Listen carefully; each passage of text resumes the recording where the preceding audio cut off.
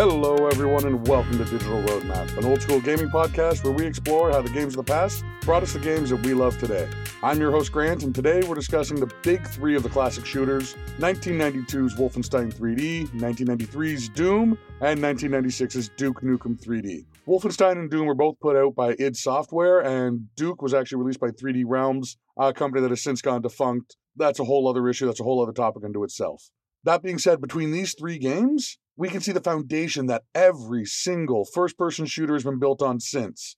As an added little fun fact, 3D Realms was actually formed by a group of ex-id Software members, which is why all three of these games kind of all tie together and why they all feel similar, like they all have the same kind of baseline to them. Now, obviously, I want to put a spoiler warning out for the games that we're going to be talking about. We're going to talk about the story, what little they had, essentially, but also just spoiler for the games as well, even though you should have played them by this point. Now, the controls for these are pretty standard for first-person shooters. We've talked about them before, but some little quirks for it. So obviously your arrow keys instead of W, A, S, and D are used to move around. And the actual default in all of these games is that left and right turn you instead of step or strafe to the side. Now the mouse, of course, is used to shoot your weapons. If there's an alternate shot, they're going to be used for that as well. The number keys are used to pick up your weapons, and I don't mean like the numpad or the function keys. I'm talking literally 1 through 9. Usually that'll use whatever weapons you've picked up. That'll move to different weapons, 1 being your default, usually with infinite ammo, oftentimes a very close range fist weapon. And in a little bit of a quirk in Wolfenstein and Doom is moving the mouse, what would otherwise be up and down, actually moves you forward and backwards, whereas in Duke, it's your more standard look controls like we've looked at in the past with other shooters. Now, the gameplay loop for these games are all pretty much the same. You move through the level to reach the end. Now, it's not always a straight line. Sometimes you have to go around in different directions. You have to go find a key that'll unlock the door that seems like the straight line, but it's locked, so you have to go over there to get a key, come back, open that door. Everything in the game is trying to kill you. None of these games have allies. None of these games have sidekicks that are protecting you in any way. Just monsters, just enemies trying to put you down. But while you go around, you pick up different guns, you pick up ammo for your guns, you get health pickups, you get armor pickups, all to help you kill back the things that are trying to kill you. You just have to outkill that which is trying to kill you, which is a fun way to go. Ultimately, each episodes of these games, because they did all come episodic, all in their own batch, mind you, represents a section of the story or a story unto itself. Each of the episodes tend to build on or move that story forward some way, usually in a little bit of text. You're not going to get much in the game itself. For example, on Doom, you start the game in Mars on a base, and then you move into Hell and beat up Hell. In Duke 3D, you start in LA, and then you move around to different locations. Wolfenstein, you start in a prison, you move on to labs, eventually take down Giant Hitler. Usually, there's going to be some sort of big button in its own tiny little room signifying that you've hit the end of a level. You go into this room, you hit a button, you throw a switch, you crack some glass, it brings up your end level screen with all your little stats that you've gotten throughout it. Now, as for the mechanics, the foundation of it all is that each weapon does a different amount of damage. So the newer the weapon you get, the higher the damage rate it's going to do. Some of the really big ones also do some level of splash damage. You get certain shotguns that'll hurt the guys around the guy you're aiming at. You have your rocket launchers or BFGs or what have you that are really going to hurt the main thing you hit and then do a lot of damage to the guys around it. Now, the players and the enemies do have a health value that determine how many hits they can take. As I said, throughout the game, you usually pick up armor of some sort that'll help you survive more. The enemies don't scale quite as quickly as your weapons do in terms of the damage they're putting out. But yeah, instead of leveling up, you don't get health perks throughout the game that give you more health. You don't get bonus armor. You just get what's lying around. Usually there's more lying around as you go on. But the only real leveling, the only real scaling is that you get the bigger, more powerful weapons, and you rely on the pickups. Now, the enemies do more damage as you move along, but you do more damage and you've learned how to control yourself better. So your progress in this is completely skills-based, something that you don't see as much nowadays. Nowadays, you see a lot of stat-based progress. You see, hey, you've gone through 3 levels, you've hit X number of XP in it. What perk do you want to make you better? This one is purely skill-based. You have to get better at dodging, you have to get better at understanding the enemy, and you have to just push harder. Now, one of the ways they do reward investigative players, diligent players, is that they do have secrets hidden around the map. And you can really only find these by trying to hit every wall, every decoration as if it's a door. There are actually clips out there of people going around just constantly tapping the action key on a wall to try and find one little secret that they figure must be there somewhere. Now, Duke does have a few different puzzles where you need to trigger a switch here to open up an area over there. For the most part, though, it's just finding the wall section that will open up to give you your perks. Now, one thing Duke Nukem did that set itself above the other two is that it did allow you to exploit the enemy AI a lot more than the other games. Prime example being that you had trip mines that you could set up, say, place in the narrow hallway that you know the enemy has to go down or something, or you know there are enemies down there. Throw down a grenade to get their attention as opposed to hurt them. They'll start coming down towards you. You let them get a shot in your direction, get out of the way around the corner. They'll come up, they'll trip the trip mine, blow up. It just allowed a little bit more creativity, a little bit more unique use of the environment as opposed to just shooting. And this really shows that this game came out 3 years later than Doom, so it showed an evolution of the gameplay mechanics, of the gameplay potential. Now, graphic-wise, none of these games are stunningly rendered 3D. They're all very pixely, very sprite-based. I talked about in the last episode, actually, that most of them were actually flat sprites, so you had a front, maybe a back to the villains, limited what you could go after. Now, as the games go on, each one is better than the last. Wolfenstein was very basic, very straightforward. The textures and the environments were very limited. You didn't have much variety in the individual levels, a little bit of details, a little bit of decorations in each room. Also, it had a real world basis, so there was only so much they could really exert. Like, yes, I know there's Robo-Hitler as you get to the end of the game, but the overall design of it was supposed to evoke World War II Germany. So you had to go for that overall aesthetic. You had to go for that overall look of the German architecture at the time in terms of paneling and floors and everything. Doom definitely had a more stylized look, and it does stand out more that way, especially once you get beyond your first episode where you start descending into hell. Then it gets really off the rails, and it gets very flesh-based, very this, very that. Very unique, weird looks to it that I love. Now, by Duke Nukem, you've got your Z axis to look around on. You can look up and down. You're not just going forward and backwards. They had an ability to get more creative. They actually had flying enemies that you needed to track and follow with your eye, and they still took advantage of it. They enjoyed it. They embraced the potential for this. Again, it's still pixel graphics, and I mean, it's Duke Nukem. Duke is intended to be a bit of a satire of 80s action dudes, so there is a level of camp and cheesiness in the environments. There are some gentlemen's clubs that you can go into, and they reflect that in there, but for the most part, it's still, like I said, very pixel graphic, very sprite-based graphic in the way they were doing things. Giving to charity is a good thing. Giving to charity and getting a game in return is an even better thing. With the Humble Store, you can do just that. When you buy from the Humble Store, a portion of every purchase goes to charity. It doesn't matter if you buy a single game, one of their game or book bundles, or their monthly bundle deal. Every purchase helps out a great cause. Humble includes a wonderful collection of new releases, indie darlings, and even the time-tested classics. Games like Orwell, where you serve as a member of a government surveillance program, deciding the information to pass up the chain of command. Do you ignore the context and make someone look like just an unhinged killer? Or do you ignore your instincts, even at the risk to public safety, just to make sure you don't give the wrong details? One of the classics that I love and I keep going back to is Fallout, the original. It's a post-apocalyptic game that launched the whole series. Can you find the water chip needed to save your people before time runs out? And I don't even want to get into the rest of the story after that happens. After you win your objective, there's a whole other story that pans out that's also very crucial. And as an added bonus for listeners of this podcast, if you buy anything after following the link in the show notes, a small portion of your purchase is going to be given to the show. This helps support the kind of content you're listening to right now, helps offset some of our hosting costs. So if you were looking for a new game or to get a classic that won't run off the discs anymore because it just doesn't run on modern systems, go to the Humble Store using the links in the show notes and get something for your donation. Now, we're going to go through the story of all three of these games. Fortunately, the stories are relatively light in their first entries, not like they've gotten now, so it'll be a little bit easier to go through. Looking at Wolfenstein first, because that came first, you're basically a Jewish American / Polish soldier named B.J. Blazkowicz. So as you can imagine, with all that background, this war is somewhat personal for you. And you've been captured during World War II and need to escape from the POW facility, Castle Wolfenstein. While you're escaping there, you realize that there's some occult science hybrid experiments going on, and you realize that being the only one strong enough to escape from there, you're the only one who can stop these from happening. So instead of going out the front door and back to the war front, you start descending down into the depths of the castle, and you kill a bunch of Nazis, and you kill Hitler, and you kill Hitler, and you kill Hitler. You actually kill him multiple times throughout the game. And essentially, the goal at the time is that you're ostensibly stopping the Nazi war machine from completely overrunning Europe and taking over the West. In the continuity of what's become Wolfenstein, that does end up being the case, but we'll get into that as we look at the legacy that these games have had. Now, in Doom, you are generic Doom guy. You are a space marine soldier posted to a security detail on Mars for a private company because you hit your superior officer. And this all takes place in the far distant year of, would you look at that, 2019. You're basically helping out United Aerospace Corporation, and they have tried to figure out teleportation between locations. But instead of doing that, they accidentally open a portal to hell and demons start pouring out. So the whole plot is you are now to kill all the demons, take the fight to hell, and shut everything down so they can't take over our universe, our reality. Now, for Duke Nukem 3D, this is unlike Wolfenstein, which took place in a non-sequel follow-up to a game that already existed. Duke Nukem 3D took the first two iterations of Duke Nukem that were 2D side-scrollers, and their story continues on from there, where after taking the battle to space, Duke comes back to Earth, finds that LA's been under attack from aliens.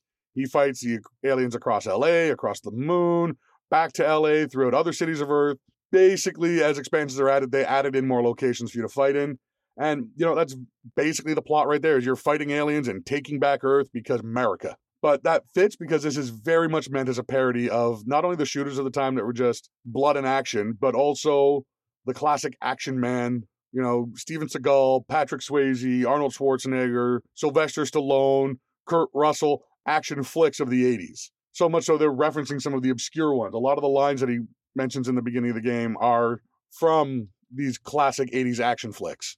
It's done with love, but it's still very campy, very cheesy, and very hammy, for lack of a better phrase. Like I said, these games don't have a very deep, very engaging story at this point in their legacy. They're the first ones. They're kind of breaking ground in a genre. They're more focused on that.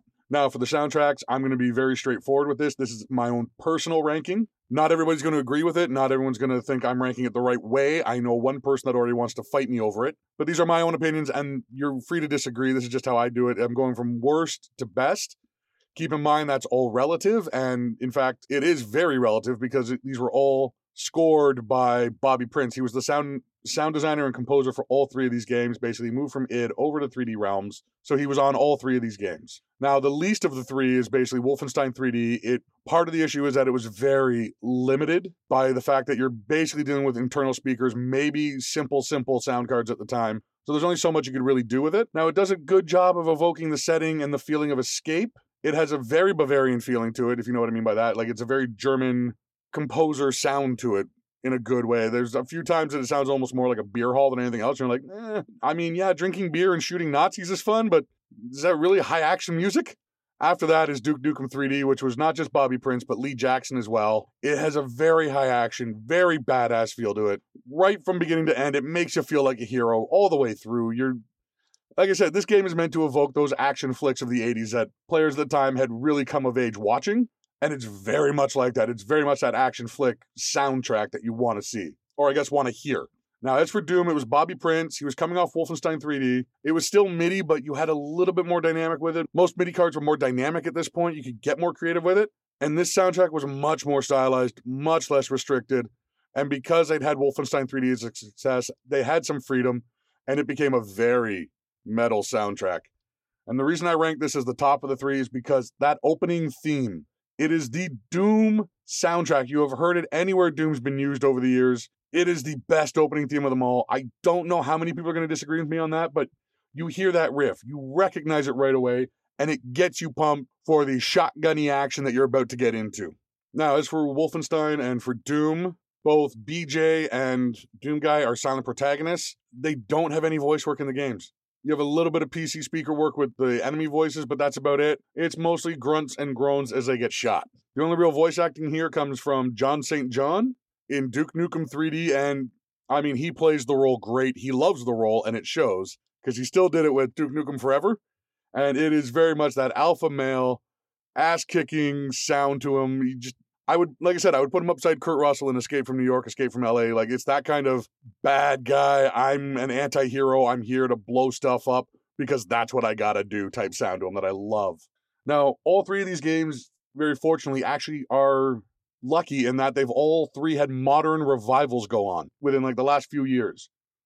I'm going to get to the elephant in the room first, talking about them, and that is Duke Nukem Forever. The name itself became a joke. I've talked about it before with my friend who bought the full retail price of it before it was ever came out, when it was just announced, and kind of got burned for that in the long run. And that's because it took 15 years from the time this game was announced to the time it finally came out. Now, the main problem for it was feature creep, which basically means it kept trying to add more and add more and add more to the gameplay as it went on from the lead designer, and there was nobody there that had the oversight, that had the control over him to tell him no, because he was also the big boss of the company. I'm going to put a link in the show notes. There's actually a great article Wired did about this. I managed to track it down. It is absolutely worth a read. It explains a lot of this in depth. Now, the game finally did come out under a different company. It's not a great game, but it's also not as bad as it gets knocked for. It does get looked down upon, mostly because it took 15 years. But really, after 15 years, I knew at the time nothing was ever going to measure up to expectations. And EB did do, or GameStop, depending on where you're from, did do a great PR move, which was they honored all of the pre-orders that had receipts for this game when it came out. So anybody that had ordered it 15 years before, if they still had their receipt, the store would honor that as a valid pre-order, which was just a smart business move on their part. After that, we had Wolfenstein: The New Order come out, and this did something unthinkable. It managed to tie together all of the canon of Wolfenstein games. The original Wolfenstein 3D, Return to Castle Wolfenstein that came out in the early 2000s.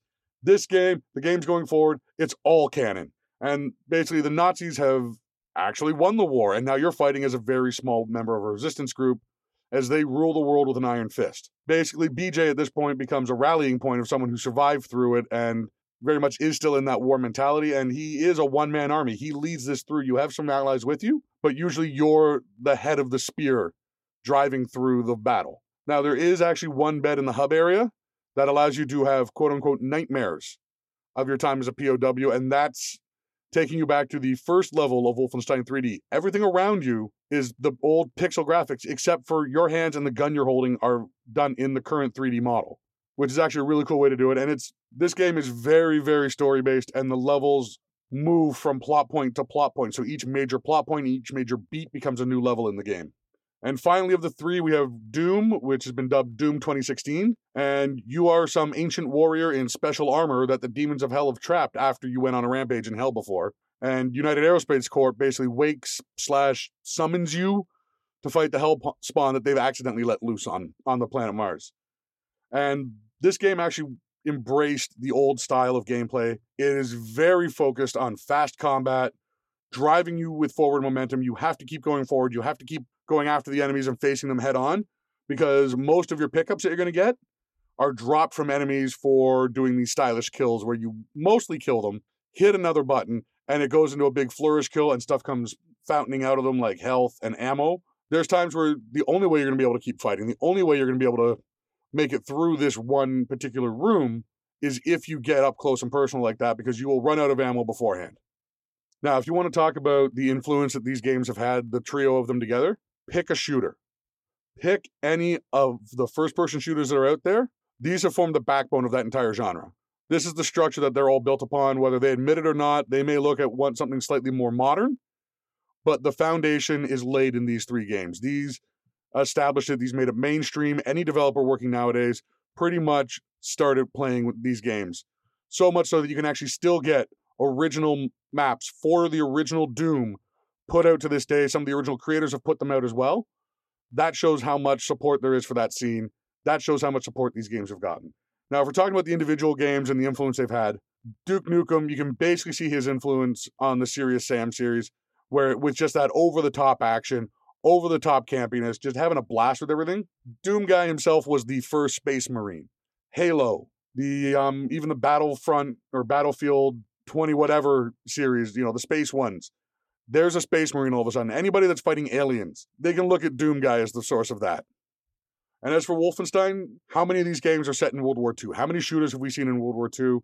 This established that that's a great setting, and you can get a lot of mileage out of it. So much so that we have fallen out of love with that era, gone through a whole era of modern warfare, and come back to World War II as a valid setting. Now, manuals, there's not much to talk about with these games.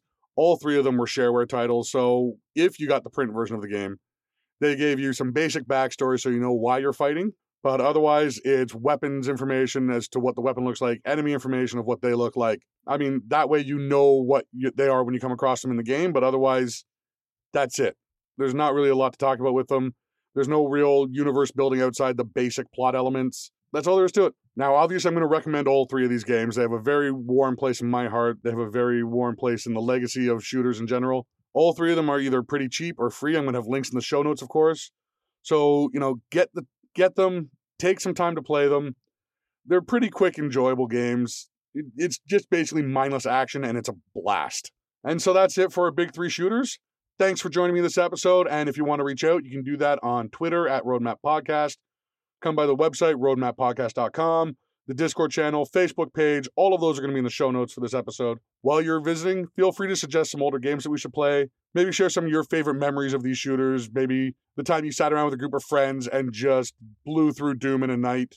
Or just ask some questions. I'm always there to answer questions as well. Also, don't forget to subscribe on Apple Podcasts, Google Play, Spotify, really wherever you get your podcasts, wherever you're listening right now. Make sure you're subscribed so you can get the next episode when it comes out. Speaking of next episodes, we're going to be looking at the history of Maxis Software, basically the house that Will Wright built, because that's going to be a lead up to a look at the original Sims, the beginning of that franchise. This has become such a juggernaut and notorious for the expansions that have come out with the series that I want to go back and I want to look at really where it all started. So we're going to do that over the next 2 episodes. Come back then, and thanks so much for listening.